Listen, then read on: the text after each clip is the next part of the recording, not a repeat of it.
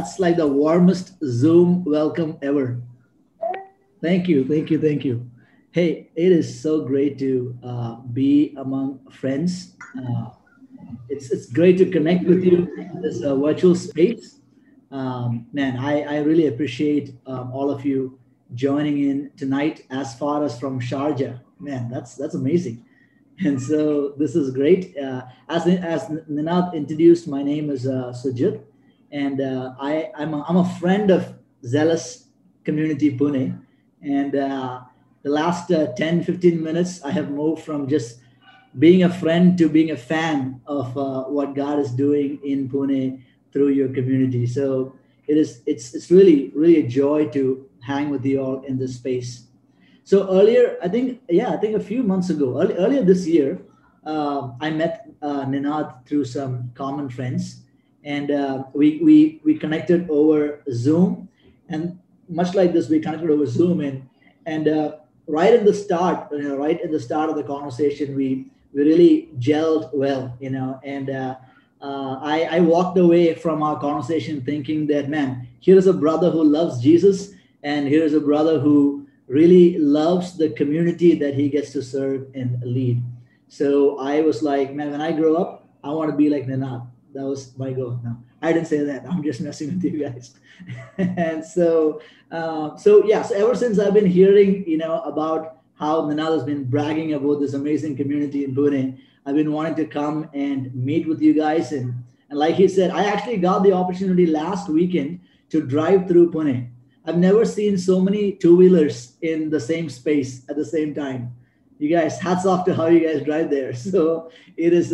My family was. We were on our way back from a small vacation in Goa, and then we drove through some parts of Pune. So I was really tempted to drop by and like surprise Ninad and his family. Then I thought maybe since he's invited me the next week to come and speak, I thought I'll hold off on that, for another time. But really, I mean, I've been really hoping that we could do this in person, and someday, I really hope that I can join you on a Sunday, and maybe even have this conversation over a meal. And so, for now, till then, we will have to we'll have to settle for this virtual version of a hangout.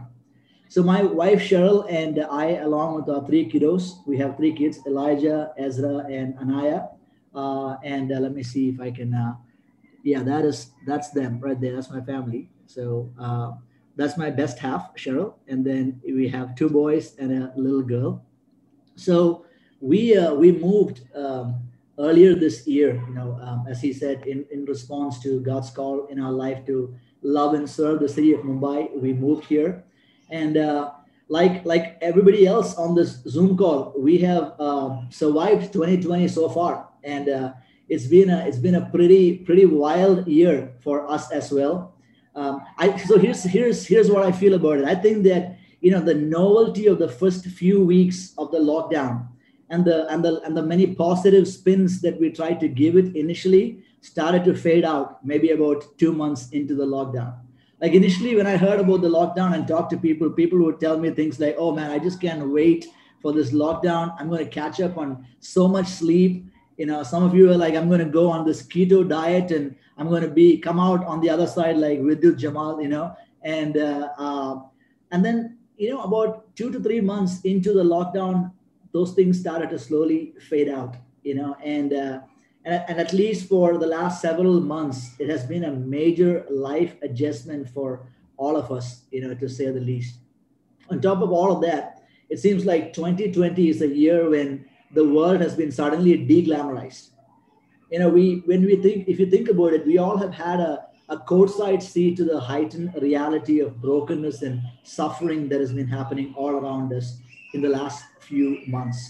Many days, especially in the summer, many days in the past, I think mid-year, many of those days, you and I, we woke up to like haunting images of the poor and the under-resourced communities around us just struggling to stay alive, in the largest immigrant crisis that we have seen in a while. And then you have the running commentary of COVID numbers every day on social media, and then you have the reports of war and conflict in the borders and racial and religious tensions around the globe, And I think just a few months ago, there was this 1 week where all of this was going on in the backdrop. And then there was news report that there is a locust swarm. You remember that? There's a locust swarm that was moving through different parts of, rural India. Like that week, I felt like I was acting in my own low budget horror movie. I mean, it was just horrible. I wanted to go and stand on my balcony and publicly apologize to 2019 and say, I'm so sorry for how much I underappreciated you. Would you please come back? We'll trade you for 2020. Like no one signed up for, this kind of disruption and suffering, right? And so I think that, for many people across the board, myself included, this is a season that really heightened, the need, actually heightened our call for a desperate dependence upon God and a healthy dependence on each other as gospel community. Now, sadly, so to speak, many people that I've talked to, many church planters and pastors that I talked to, many people said that this is also a season where many who have not been tethered to each other in gospel community has found themselves slowly spinning off, slowly drifting away into isolation in the face of a mega crisis like this. So tonight, as we're going to take some time to camp out, as Ninad mentioned earlier, we're going to take some time to camp out on the second core value of Silas Pune, the value of community. And I think that what you're doing is so helpful and so wise, because it is good to pause in a season of disruption and uncertainty and to collectively remember what it means to be a gospel community. And I'll go even further and say, here's why it is so important. Here's why it is important enough to take an entire Sunday evening to unpack what the value of gospel community is. Because many people, who even considers themselves to be followers of Jesus, somehow find it okay to not be plugged into community. And there are several reasons for this, right?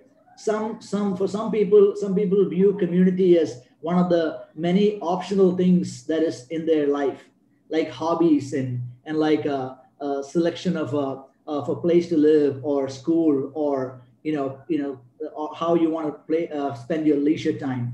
It's seen as like an optional thing. And then we have some people who kind of view community as a commodity, and they see themselves as the consumers of this commodity. Like we would say, back in my old church, we would say this is called Burger King Christianity. Like in the tagline of Burger King is "Have it your way." Like you can go, you can order something, and you can get it, the way you want it. So and then there are others, and I resonate, a lot, and I have a lot of compassion for this group of people. Some people have had really painful experiences in the past with religious community. And their experiences have kind of caused this mental block in them to view community as a non-essential item in terms of their relationship with God. But friends, here's the deal. The Bible does not shy away from teaching us that community is essential to what it means to following Jesus. Community is actually central to what it means to following Jesus. It's not just like a optional flavor enhancer to our faith life. You and I are, think about it for a second, you and I are created in the image of a God who chooses to reveal himself in community. God the Father, God the Son, God the Holy Spirit of God, one God in three persons. God reveals himself in the community of the Father, Son, and the Spirit. And we are made in the image of this God who reveals himself thus. So community is a vital and central part of what it means to be a Christ follower. So today I want to look at the book of 1 Peter together, where we see the Apostle Peter. He's speaking to a small community of Christ followers in the Asia Minor region, which is actually the modern day Turkey region. And these are people that love Jesus, but they had to flee their homelands and be scattered in foreign lands owing to persecution and other difficulties. Now, these were people whose lives, much like our lives, like in 2020, these were people whose lives were suddenly upended by all kinds of disruptions. There were, in their case, there was oppression and segregation and even some systemic marginalization that these people had to deal with. The kind of pressure that these folks started to feel around them and even within them started to weigh them down. And so the Apostle Peter, he writes this letter of encouragement. Like imagine like as a spiritual dad, he writes a letter of encouragement to his children. And in this letter, he takes time to remind this community who they are in Christ as a community. He takes time to remind them of their identity. So why does the Apostle Peter write this letter to this group of people? And how does this letter help this community to locate themselves, to navigate the disruptive season that they find themselves in? And I think the more important question for you and me today is that what can we glean? What can we learn from the apostles' teaching that would help you and I to grow into a healthy gospel community in our own season of uncertainty? So with that, if you have your Bibles, grab them with me, and you can turn or swipe to the book of 1 Peter chapter 2 as we read verses 4 through 9. And I'll read this. As you come to him, a living stone rejected by men, but in the sight of God, chosen and precious, you yourselves, like living stones, are being built up as a spiritual house, to be a holy priesthood, to offer spiritual sacrifices acceptable to God through Jesus Christ. For it stands in Scripture, behold, I'm laying in Zion a stone, a cornerstone, chosen and precious, and whoever believes in him will not be put to shame. So the honor is for you who believe, but for those who do not believe, the stone that the builders rejected has become the cornerstone, and a stone of stumbling and a rock of offense. They stumble because they disobey the word as they were destined to do. But you are a chosen race, a royal priesthood, a holy nation, a people for his own possession, that you may proclaim the excellencies of him who called you out of darkness into his marvelous light. Would you join with me in prayer? Father, we look to you. We pray that you would illuminate the word of God in our hearts. We pray, Spirit of God, that you would write it in the tablets of our heart. We pray, God, that you will fire up our imagination with the word of God. And we pray that you would give us a real desire to commit ourselves into your hands, to be molded into a gospel community that honors you. We love you. We trust in you. Teach our hearts to love you more. In Christ's name we pray. So from the passage that we just read, I think there are 4 encouraging gospel reminders that our brother Peter is giving this community, this gospel community in Asia Minor. 4 reminders of their gospel identity. And I believe that this would be helpful even for us tonight to hear as we think, as we learn, as we ponder upon what it means to be a healthy gospel community. Peter reminds the church that through this passage that you and I, we are a people redeemed by Jesus. We're a people built on Jesus. We're a people changed by Jesus. And finally, we're a people sent out by Jesus. So Peter, in essence, is telling us that a gospel community is a people redeemed by Jesus, built on Jesus, changed by Jesus, and sent out by Jesus. What do I mean by this? Let's dive straight into the text. People redeemed by Jesus. Now, it's not immediately visible or apparent to us at first, but in the passage that we just read, Peter is actually referencing to a very popular, very familiar Old Testament story. Maybe some of you might have caught on that. This is the story of the book of Exodus. In this story, most of you know the story. For those of you who may not know the story, this is a story where God's people, they're enslaved in Egypt for about 400 years. And they're being brutally oppressed by this evil King Pharaoh. And then God sees the slavery and oppression of his people, and he has mercy on them. And he sends Moses, this redeemer, to redeem his people out of slavery and bring them safely through the Red Sea. And they come through the Red Sea, it's a major miracle, and they come to this mountain called Mount Sinai. And then in the foot of the Mount Sinai, God starts to speak to them this way. And you can see this in Exodus chapter 19. He says, "Now therefore, if you will indeed obey my voice and keep my covenant, You shall be my treasured possession among all peoples of the earth. For all the earth is mine, and you shall be to me a kingdom of priests and a holy nation. You see, what Peter is reminding the church in this passage is that, you and I were not really that different from the people of Israel. Now I get it that we may not have been physical slaves under the harsh oppression of like an evil king, but we were in many ways and in many senses, like we were spiritual slaves under the harsh oppression of Satan, sin, and death. Now, before Jesus rescued you and I, much like the Israelites, we were all stuck in all kinds of sinful brokenness. In my own story, if I was to recall my own story, there was a shame of addiction, and there was sexual brokenness, and a host of other sinful things. For some of you, it might take a completely different form. For some of you, it might have taken the form of maybe looking to religious morality to tell you that you're okay. Hey, so sorry, I don't know what happened. It just got disconnected. Welcome to church in virtual space. So as we can jump right back and pretend like that did not happen.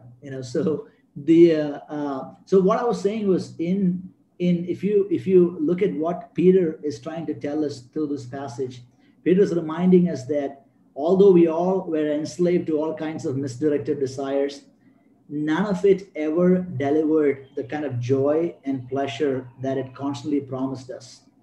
But for some reason, we just could not break free. Instead, we were mastered by it, right? We were owned and enslaved and controlled by it. So what Peter is telling us is that God looked down on our helpless condition. He's reminding us that once upon a time, before we knew the knowledge of salvation, God looked down upon our helpless condition as slaves, and his heart was filled with mercy. His heart was filled with grace. And instead of sending Moses, he sends Jesus, the greater, better Moses, who comes and redeems us. And he redeems his people and brings them out of darkness into his marvelous light, and out of slavery into his glorious freedom. Now, I hope at least a few of you at this point might be wondering, Sujit, this is all like basic stuff. We've heard this, n number of times. Why are you reminding us of this tonight?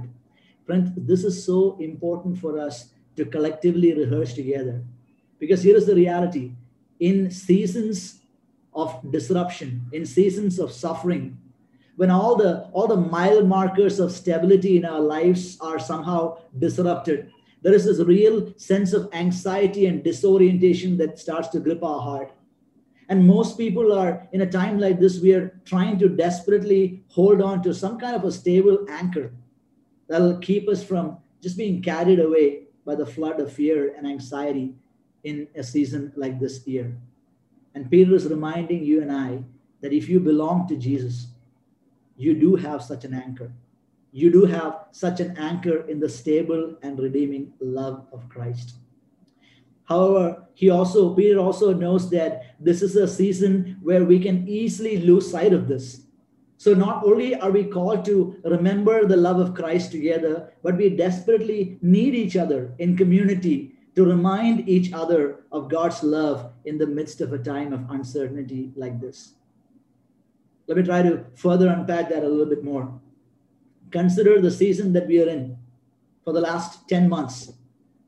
And consider the season of lockdown. We're slowly, in most places, there is like, the latest version of unlock, and we're slowly moving out of it. But hey, is it my connection? You guys are all good, right? Okay, so it definitely is my connection then. I'm sorry, man. I have no idea what's going on. Am I audible now? Okay. Lord, help us to be together in this space. Internet is acting up. Help us, Lord. All right. So, what I'm saying is Peter is reminding us, that in a time like this, there's all kinds of disruption that happens.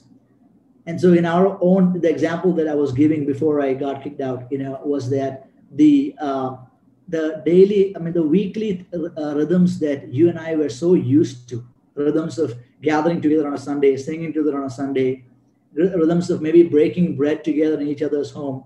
All of these rhythms, all of these rhythms on a weekly basis reminded our hearts of God's love. Like think about it. Between Sundays, like we are bombarded with all kinds of things that is like taking us away from the love of God, from a reminder of God's love. Like you open newspaper, there is all kinds of things that like, I mean, nobody reads newspaper now. I meant, you open your favorite internet news portal, we are bombarded with all kinds of anxieties. We are bombarded with all kinds of things that is vying for our attention. And then, from Sunday to Sunday, and between the week, we had this stable anchor of a place where we would gather with other people and remember together the love of Christ. And when we sing, think about singing together. When we sing together, what are we doing? We are reminding each other of God's love. So our hearts had this constant reminders, and all of that was disrupted, this year. Now I know that this is 2020, and the church leaders and the team that works together to make this magic happen, they're working hard, to put this together. And I just want to pause and acknowledge, if you are a part of making this space happen, God sees you. I hope you're encouraged that God sees your service. God bless you. We're so grateful for you. This is such a blessing. Like, there are so many people that don't have the benefit of what we have in this moment, in this space now. And so, without taking anything away from the efforts, that put this kind of spaces together, I just want to, is it okay if we are honest with ourselves and say that at least some of us can attest to this real temptation, in spite of all this, to disconnect and isolate and withdraw in a season like this? This is what the Apostle Peter is calling out. The apostle is telling us that without a rhythm of healthy reminders of the love and rescue of God, you and I can easily drift into a kind of apathy to the message of the gospel this season. Now, I'm not saying that we are at the risk or danger of completely rejecting the message of the gospel, but there's an equally dangerous thing, which is to be over familiar with the message of the gospel. Be over familiar with the message of the gospel to the point that it stops to move our heart. Think about it. Think about this. Pause and think about it. When was the last time that your heart was moved to tears in the hearing of the gospel? Friends, we desperately need real reminders of God's love. This is just more profoundly felt in a season of disruption. So as a gospel community, this calls us to intentionally move towards each other in community this season. We desperately need the witness and the stories and the encouragement of each other to get through a season like this. We need to not just remember, but we need to help each other in community to remember the rescuing love of Jesus. Now, if I was to peel back the curtain of my own heart, this has been a hard season for us.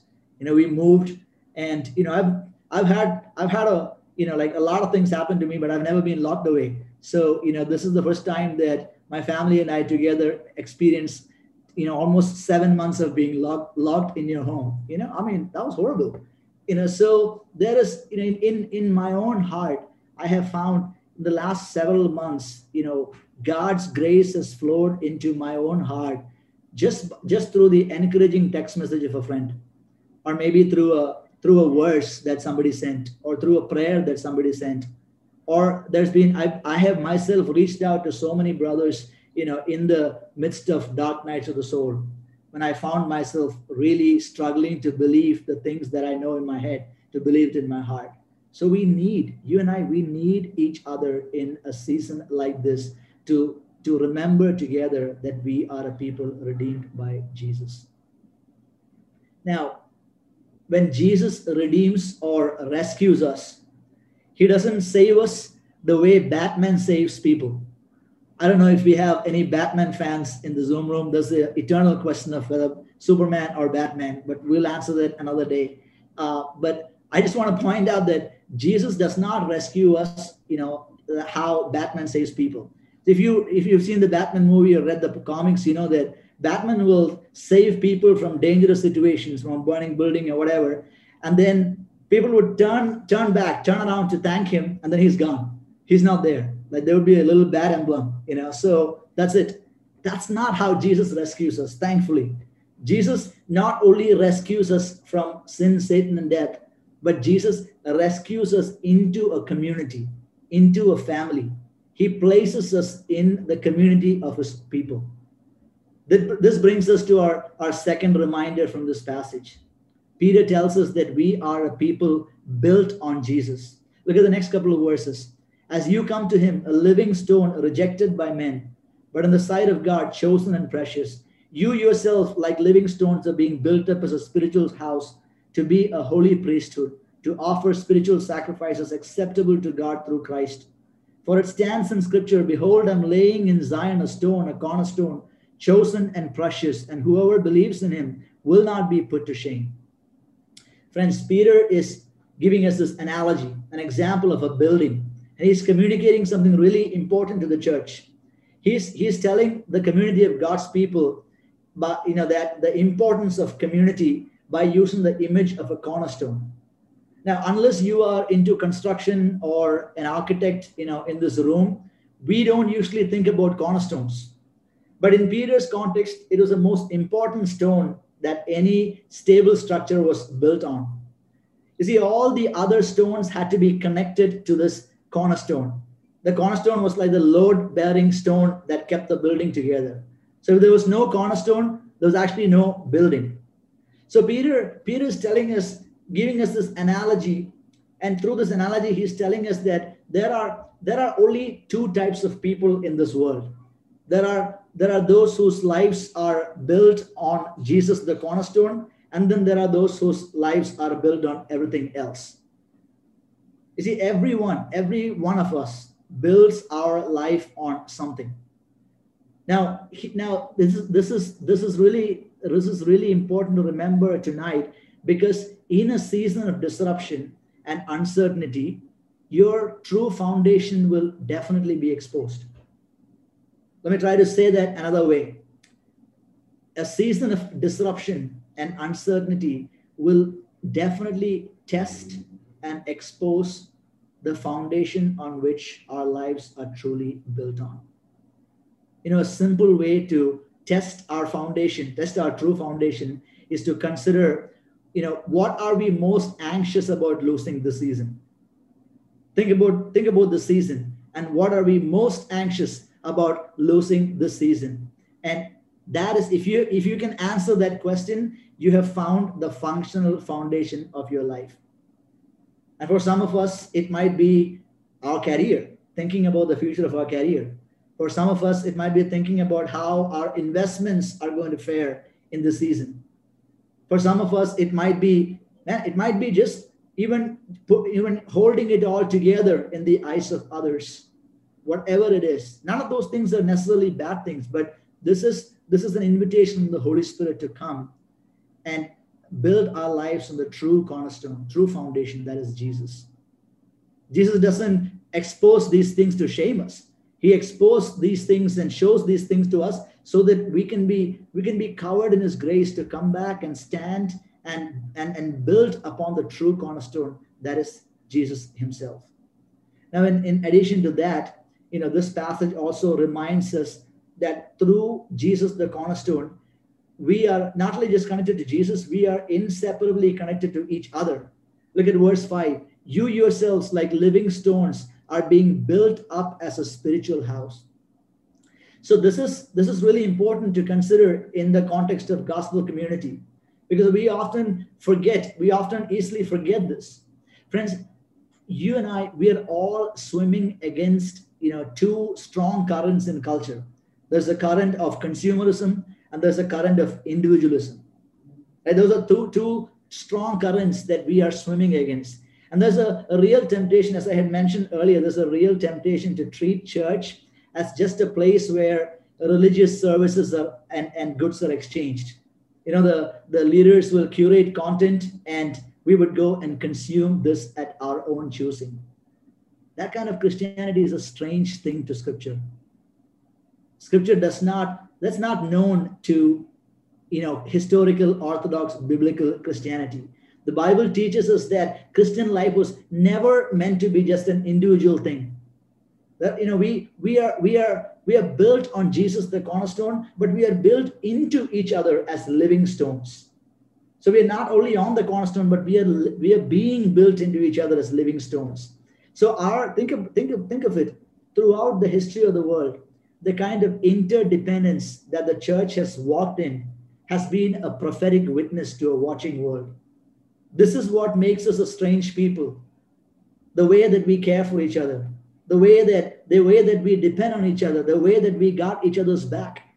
This has been over generations. This has been a prophetic witness of the kingdom to come. God has used that. And in addition to that, there's also that, there's also the fact that it doesn't matter how gifted we are. It doesn't matter what kind of anointing that we have. There are no Lone Ranger Christians. There are just no Lone Ranger Christians. You cannot fully experience the love of Christ unless you are willing to experience it in the community of his people. So this is a big difference between Eastern religions and Christianity. I think about Eastern religions. The more spiritual you are, the more gifted you are, you kind of isolate, you kind of pull back, right? You kind of isolate, you go into a life of hermitude.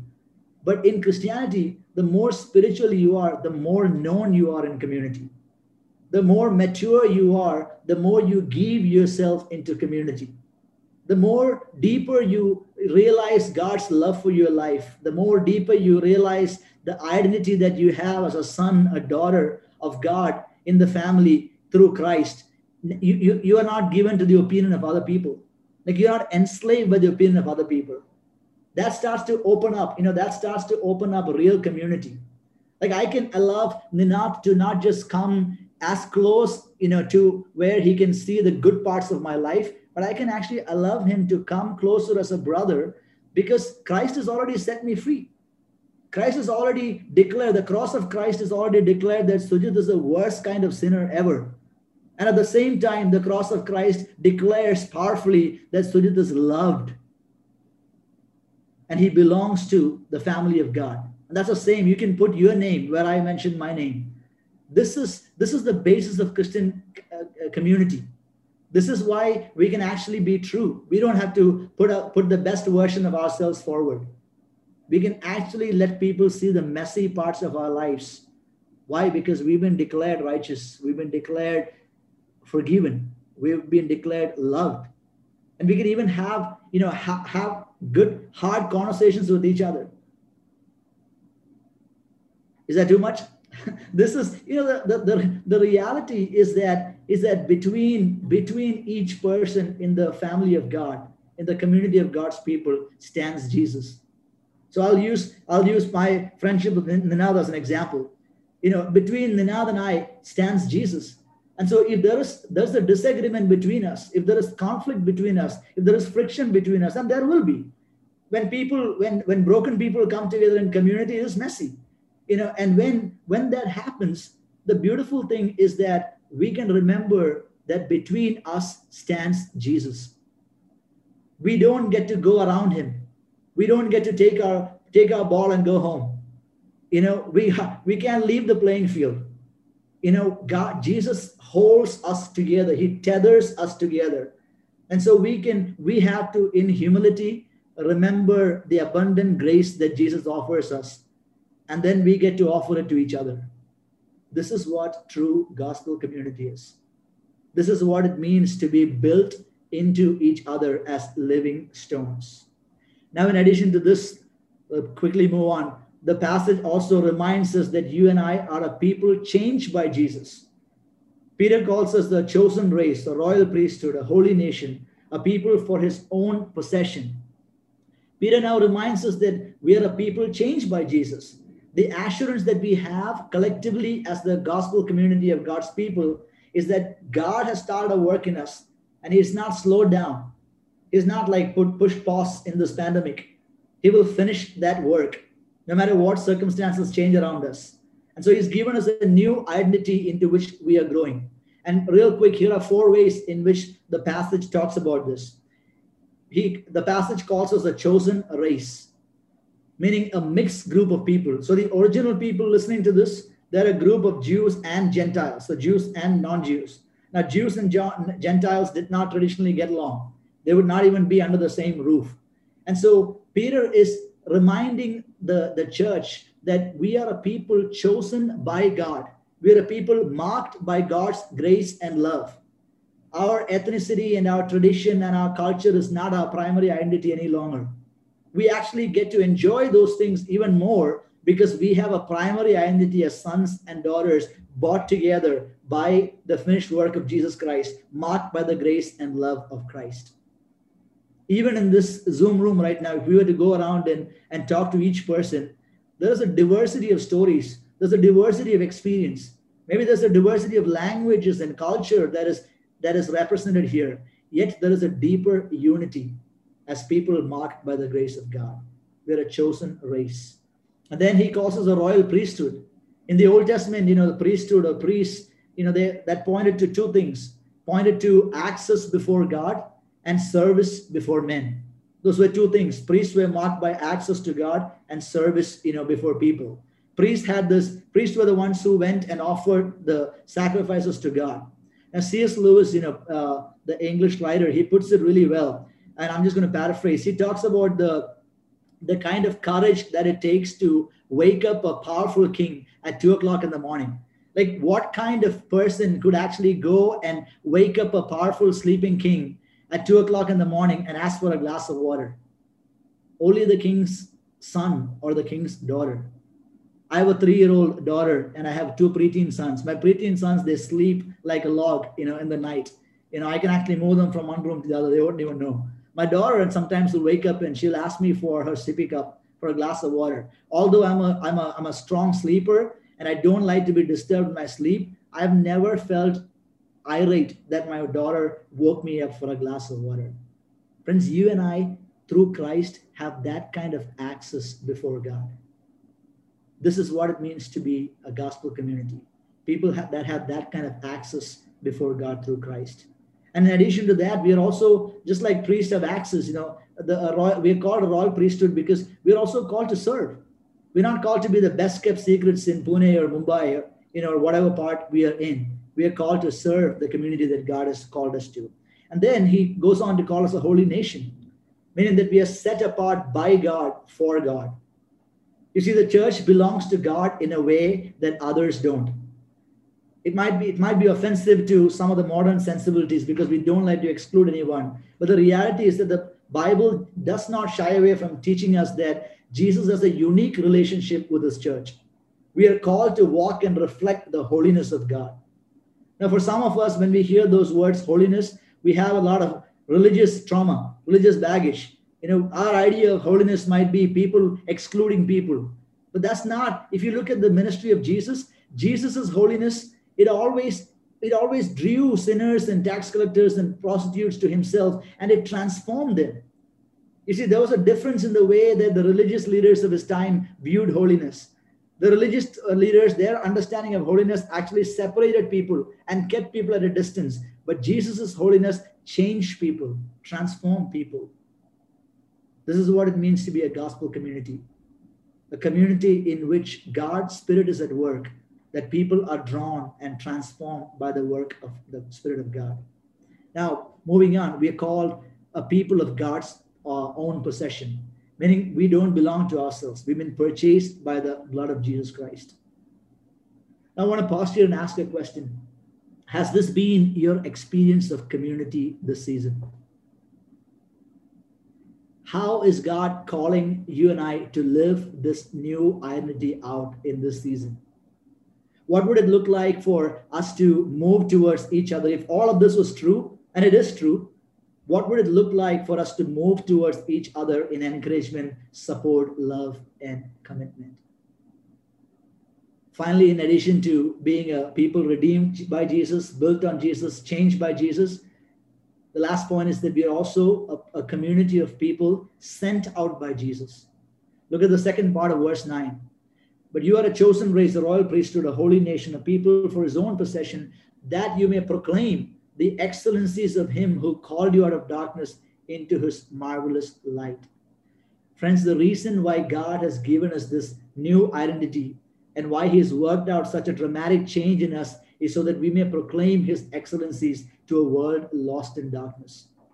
What does it mean to proclaim his excellencies? We proclaim God's excellencies through worship. We do this, in between Sundays as we are committed to gather together in small groups in this space till we have permission to come together physically. We proclaim his excellencies when we do that. We proclaim his excellencies when we practice hospitality. There are 59 times in the New Testament that there is a mention of the one another's in the Bible. Serve one another, love one another, pray for one another, give generously to one another, confess to one another, confess your sins to one another. There's 59 times in the New Testament. And the thing about one another's is that you can't do it alone. You have to at least have another person to do that. So this is when we do that, we proclaim his excellencies through worship. Then we proclaim his excellencies by praying for our city, praying for the government, praying for the nation. We are in a unique situation where there's a lot of wisdom needed to those in authority. And we proclaim his excellencies when we do that. When we break bread, when we grow in our spiritual gifts and serve each other and serve our community, when we care for the marginalized and the poor in our communities, we proclaim his excellencies through our worship. And then we proclaim his excellencies through witness. If we have a real opportunity, friends, if you belong to Jesus, you have a real opportunity to be a non-anxious presence in your neighborhood, in your building, in your society, in whatever space that you frequent. You have the opportunity to be a non-anxious presence in an anxious world. Because think about it, the Holy Spirit has actually, peeled back the curtain of time and he's showed us how this is all going to end. You see, all of time is going in one direction and everything will stop at the throne room of God one day. There'll be a day when the nations will be gathered. There'll be a day when you and I will be rescued from the very presence of sin. Suffering and sorrows and job losses and poverty and brokenness, none of those things will be a reality. It won't even be a distant memory. That's how the story is going to end. And we see that. We have a sneak peek. God shows that, that how all of this is going to end. If that's the case, then you and I today can rely on the Holy Spirit to be non-anxious presence in the midst of anxiety. What a powerful witness would it be if we become non-anxious presence in our neighborhood. So friends, the church is one of the community, it's actually the only community in the world that does not exist for itself. It actually exists for people that are not yet a part of it. So this is an ever-increasing community. Jesus uses the witness of his people to invite more people to experience his love and his mercy and be a part of his family. So as we close, this is who we are. No matter what our circumstances are, we are a people redeemed by Jesus, built on Jesus, changed by Jesus, and sent out by Jesus. Now, at least some of you at this point might be thinking that, man, all of that sounds really good. But as the reality of Monday rolls in, as I struggle to roll out of bed on a Tuesday, I don't really feel like a holy nation. If that is where you are, I just want to remind you that maybe some of us are there, and we can be honest about that. If that's where you are, I just want to remind you that this is the invitation of God's grace to you. This is the invitation. We just took communion a few minutes ago.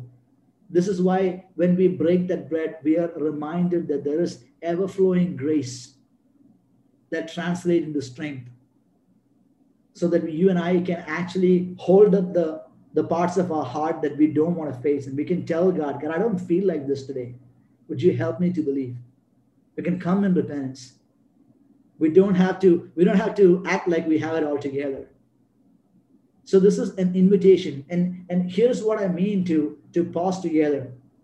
I think it is helpful when we struggle to believe. It is helpful for us to pause and look back and look forward. And here's what I mean by that. When we look back, we see Jesus, the true Son of God, rejected, that you and I be received into the family of God. When we look back, we see Jesus, the cornerstone, the true cornerstone, who bore the whole load of our sin, crushed under the weight of our sins in our place on a Roman cross, that our lives may be built on him. And then when we look back, we see the Holy One, the true and better priest, the true and better high priest, abandoned, that you and I be made a holy nation, a royal priesthood. And then we look forward. And when we look forward, we see that everything, all the promises that has been given as the inheritance of the saints is yours. There'll be a day when we'll be rescued from the very presence of sin. Therefore, we can come in honesty and ask the Holy Spirit for help. So tonight, as we close, I want to leave you with this thought. The witness of God's people shines the brightest when we come needy before Jesus and when we come dependent on each other. Here's the promise of Christ. In pandemics, in lockdowns, in quarantines, in economic downturns, in disruptions, uncertainties, Jesus has promised that he will build a church and the gates of hell will not prevail against it. Let's pray. Father, we thank you for your word. We pray, Spirit of Christ, that brick by brick you will build our hearts, that you will help us, Lord God, to believe your word and stand in your word and face the demands of this week, standing on you, the true and better foundation. We pray, God, that we do, Lord God, confess the false foundations that I do confess the false foundation that I so often run to. I pray that you would help me to keep coming back to you, Lord Jesus. Would you build us, Lord God? Thank you for the assurance that you've started a work and you will bring it to completion until the day of Christ. We love you. We trust in you. Help my friends, Lord God, to wrestle through with this word. And I pray even through this week, I pray, God, that the demands of this week would not take away the seed of the word of God that has been planted. I pray, God, that you would cause it to grow. You will nourish it. And you will make us, Lord God, a people belonging to God. Help us to grow into a healthy gospel community. In Christ's name we pray. We're so glad you've been listening in. If you'd like to know more about us, follow us on Insta at Zealous Pune or visit us online at zealous.community.